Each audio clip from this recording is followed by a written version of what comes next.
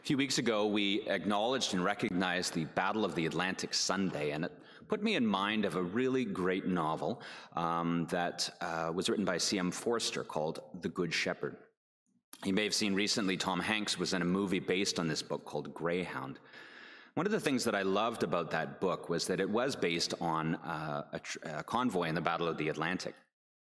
A man who is the commander of that convoy, he has a few destroyers at his disposal, but is shepherding many of the merchant marine that are trying to resupply England during the Second World War. And he's set upon by a group of German U-boats. As they prowl around and try to sink various ships, what was really interesting about that book and also about the movie is that it's not actually a book that's filled with a lot of action. The commander, who is the central part of that story, who is captaining a destroyer, doesn't actually say very much. He gives orders that are clear and direct. He is the one who tells one destroyer to go after a U-boat, tells the convoy to slow down a bit so one of the lagging ships can catch up.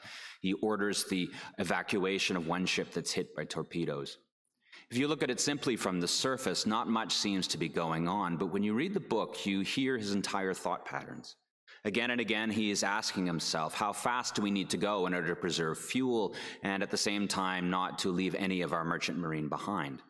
When I send an order to another destroyers that he's an American commander sending orders to British and Canadian ships, he wants to be clear and direct with the fewest possible words, but at the same time does not want to seem brusque because he does not want to offend allied nations. What's so great about that story is it's a picture of leadership in which people are encouraged to ask the question, which do I trust more, my fear and confusion, or do I trust this man who is the commander of our flotilla? We find that there are many ways in which this man's thought patterns and understandings are not well understood, but they put their faith in him, and as a result, they make it safely across the dangerous seas to England.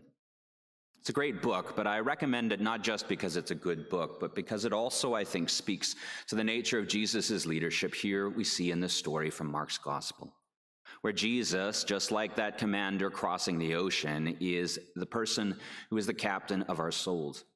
He sleeps in a boat that's beset by waves and storms, and the disciples are threatened by confusion and fear, and him, by standing up, by displaying his authority, gets them safely across to the other side. This is a story that is not simply about Jesus as a good captain of a boat, but I believe it's a story that speaks to us today. Most of us, of course, aren't sailors, but we face challenges in life where we look to Jesus as the captain of our souls. And when we look to Jesus and put our trust in him, we can be confident he'll get us to the other side. I want to speak to you today about two main things. First of all, about Jesus' power and leadership while we're in the midst of chaos. And secondly, the way that Jesus models authority for us, something particularly important for us who are fathers today, who have authority over our children, and must look to Jesus to know how that authority can be exercised in a godly way. So as we delve into this story a little bit, you'll notice that last week Alana spoke of, and the week before I spoke of, Jesus' parables and teachings. But what I also mentioned a few weeks ago is how Jesus is portrayed in Mark's Gospel particularly strongly, not just as the person who speaks wise words, but about the one who takes action. And we find in the next few stories now in Mark's Gospel that that's exactly what Jesus does. In the story today, we find that Jesus stands up in the boat, says, "Peace, be still," and the wind and the waves cease, even though just a moment before they had threatened the lives of everyone who were in the boats following Jesus, as well as those who were in the boat with Jesus. In the next story, we find Jesus confronting evil in the face of a legion of demons who have captured and taken hold of a man in the land of the Gerasenes. And Jesus, with power and authority, casts them out. These are both great stories, and in that story, we hear of Jesus confronting evil and casting out demons. And although that's powerful for us, I think most of us most identify with the story today. Not because we are sailors, but because most of us don't face extraordinary evil on a regular basis. But most of us, I believe, are threatened by the fear of chaos and disorder. And Jesus, in this story, displays his power over these things. You know, I think for many of us in a suburban parish live middle-class lives. We're not fantastically wealthy, but we are people who I think often fear, most of all, the fear that comes from chaos and uncertainty. Just a few weeks ago, my family and I had the privilege of purchasing a new home, so we'll be within walking distance of St. Paul's. We'd been living in Barrhaven and still are for the next few months. But it put me in mind of how many people in our circumstances place the importance of financial security above many other things. I want to make sure I can pay off my mortgage, to make sure that my children aren't out begging for bread because I've made mistakes. And so we take out insurance on ourselves. If something should happen, I want to make sure I mitigate risks so that my mortgage will be paid off if anything happened to me or to my wife as breadwinners for our family.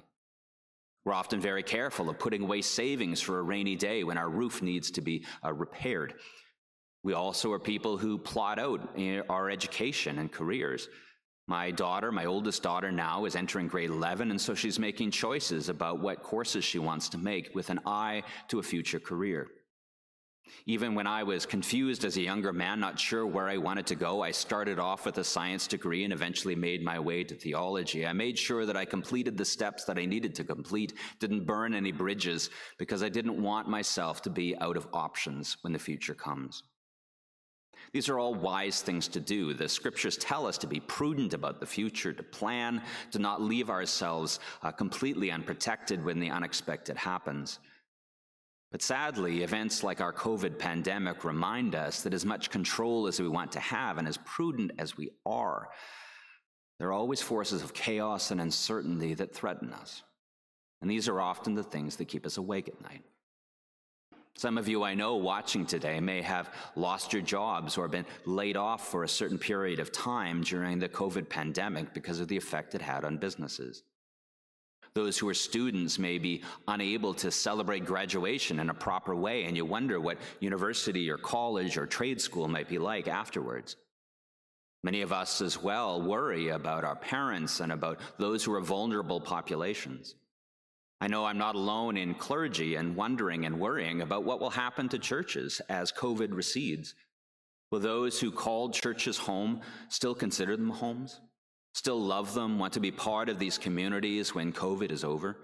Or will they drift away and find some other ways of finding meaning and purpose in their lives? These are the kinds of things that often make us fearful because we do not have control. And when we do not have control, it makes us worry whether we are vulnerable and without protection. This is one of the things that makes this story so powerful, is that when Jesus is in the boat with his disciples, and not just his boat, but we also hear that many other boats are following them across this lake. These are people who knew what they were doing on the lake. These were fishermen who were on that lake every day of their lives.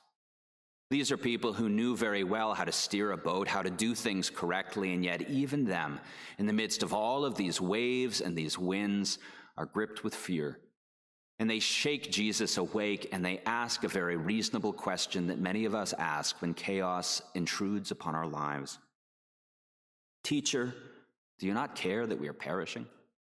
Jesus, do you not care that COVID racks our world? Do you not care that I have financial worries, that I have worries about my family? Do you not care because right now I feel the force of chaos blowing itself against the ship of my life?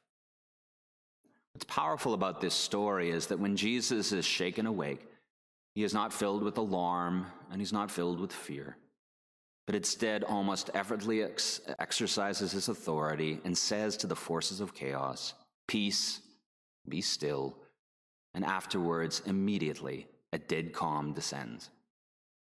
Jesus displays his power by taming the chaos that threatens those he loves.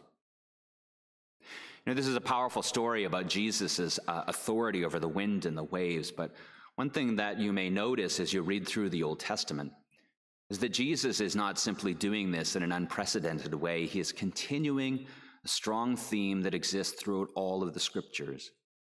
That God is a God who brings order out of chaos and tames those risks and tames those fears that intrude upon human life. Think back to the very first verses of the Bible, the first chapters of Genesis. If you can remember from your own memory, you would probably tell us, and that's usually what I think, is that it tells the story of God creating everything. Of course, God does create all things seen and unseen. The Nicene Creed tells us this. We believe it as a church. But what's interesting about the first verses of Genesis is that it's not actually the story of God primarily creating all things. Instead, it is the story of God bringing order where there's only chaos. Listen to these verses from Genesis chapter 1, verse 1. In the beginning, when God created the heavens and the earth was a formless void. Darkness covered the face of the deep, while a wind from God swept over the face of the waters. Then God said, "Let there be light," and there was light. And God saw that the light was good, and God separated the light from the darkness. God called the light day, the darkness he called night. And there was evening, and there was morning, the first day. Did you catch that? The very beginning, it says God created the heavens and the earth, but then what does it do immediately after telling us this detail? It goes into details of how God takes something that is formless and void and dark. Formlessness and void and darkness covered the face of the deep, deep waters. And all there is a wind from God blowing over those waters. And what does God do? God sees darkness. He sees formlessness and void, no space and time, nothing to order our lives by. But then what does God do? He says, "Let there be light." He speaks, and light appears, and suddenly darkness has a boundary.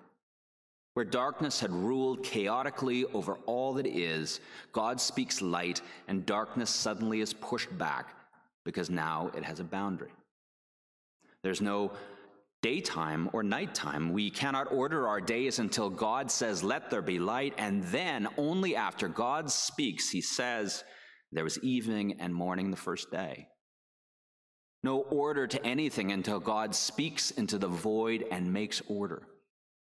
The rest of Genesis's first chapter goes on and says again and again this order-making process in which God takes what's formless and void and makes something orderly and meaningful and safe. The waves crash around, and then God creates a boundary to the seas by bringing forth land.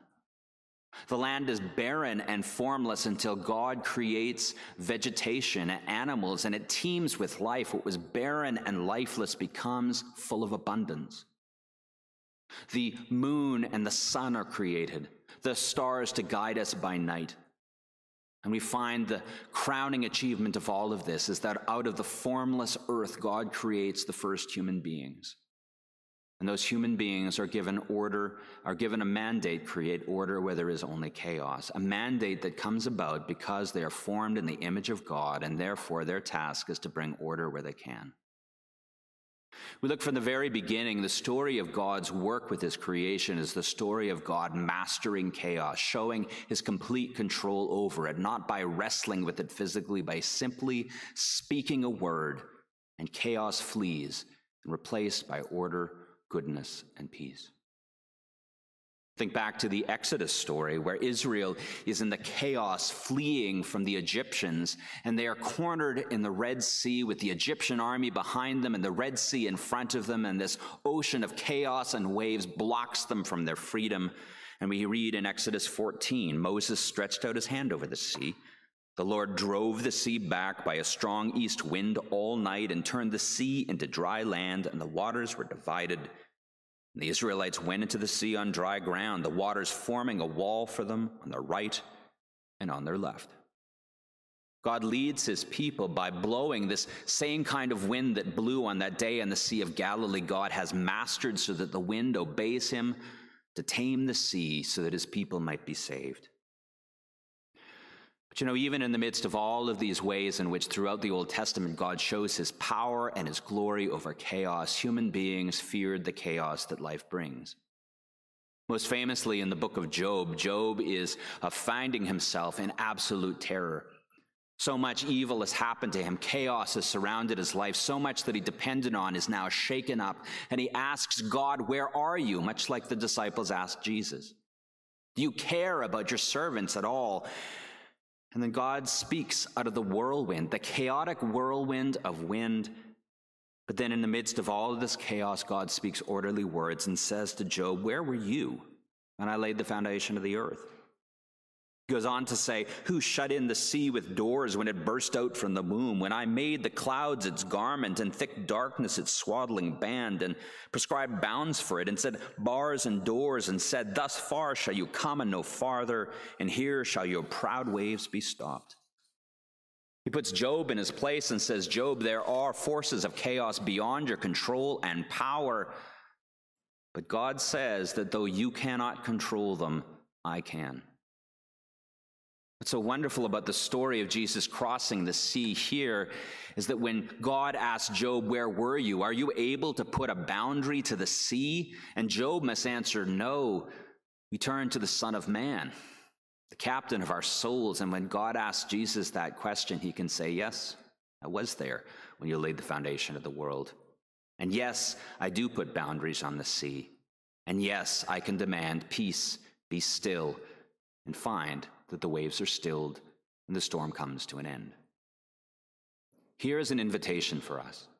We who feel like Job many times, wondering about the chaos of this world and frightened by our lack of power over it, to ask the same question of ourselves that Jesus asked his disciples: "Why are you afraid? Do you not have faith?" Jesus asks, what are you most afraid of? Are you afraid of the chaos and the power of the whirlwind? Or do you have a healthy respect and a healthy fear for the power of God who controls all these things? Here's an invitation for us to say, yes, it's true that there are chaotic forces in this world. Yes, it's true that there are things I have no power over.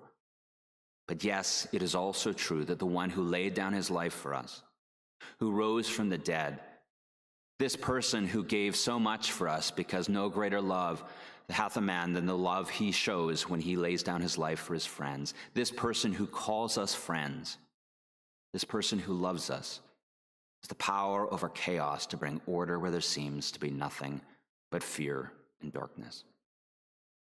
When we fear what the future brings for us personally, Jesus says, "I cannot always tell you, or will not always tell you what will come, but I will tell you this: I will be with you in the boat as you navigate this sea." For me as a clergy person, and for all of you who love this church, as we look towards the end of COVID, thanks be to God, we do not know what will happen.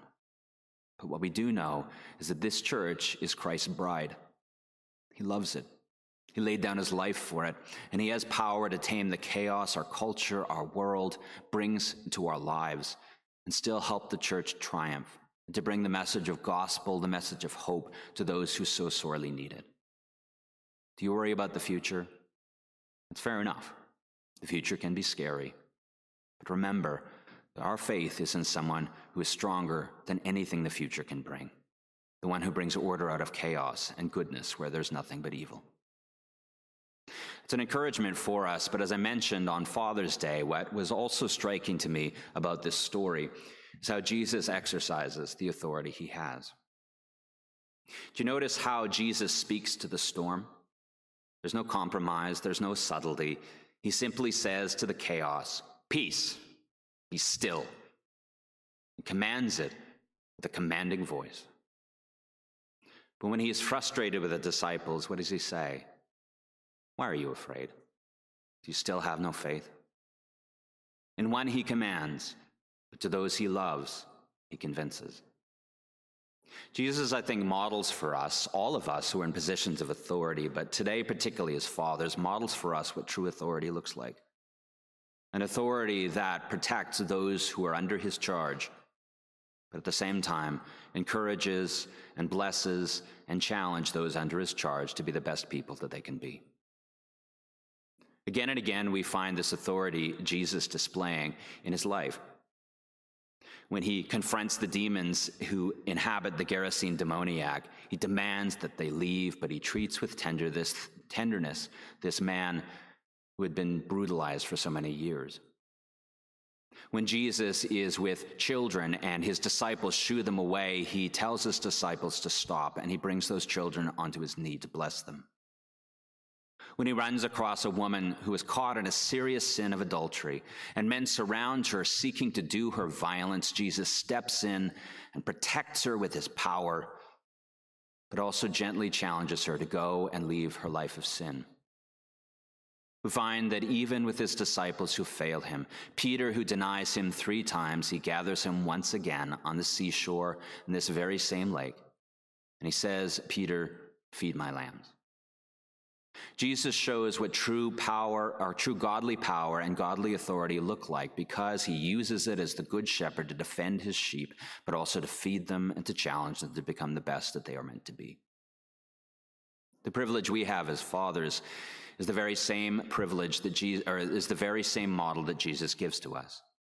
A model of using authority not to tyrannize, not to dominate, but to use authority to protect those that God gives us under our charge, and to challenge them and to love them. One of the great privileges we have as fathers is that even though at times our children may not understand what we do, and we may not always feel appreciated, in times where we feel very tired indeed and we doubt ourselves, God has given us the enormous privilege of modeling the authority of Christ to our little ones, to show them what godly authority looks like, not something to be afraid of, but something to respect because it's something worthy of our trust. You have a wonderful privilege, fathers. You have the privilege of loving your wives. As Ephesians tells us, husbands, love your wives just as Christ loved the church and gave himself up for her. And the love you show for your wife, you can show your children what Christ is really like, by the tenderness and love you show her. And you can show your children what God is like by loving them, by protecting them, and raising them up well. I'm grateful for being a dad, and I'm grateful for dads out there who daily do what Christ shows us to do, to show authority over those that we love, but to show them an authority that is loving and kind. This Father's Day, remember, you don't need to be perfect. What you need to do, though, is point them to Christ, who is perfect. But when you reflect Christ, you are doing a good job as a dad. And when you reflect Christ, you are giving them all they need to have a successful life and to grow into all they were meant to be. Let us pray. Lord our God, we thank you for all that you show to us.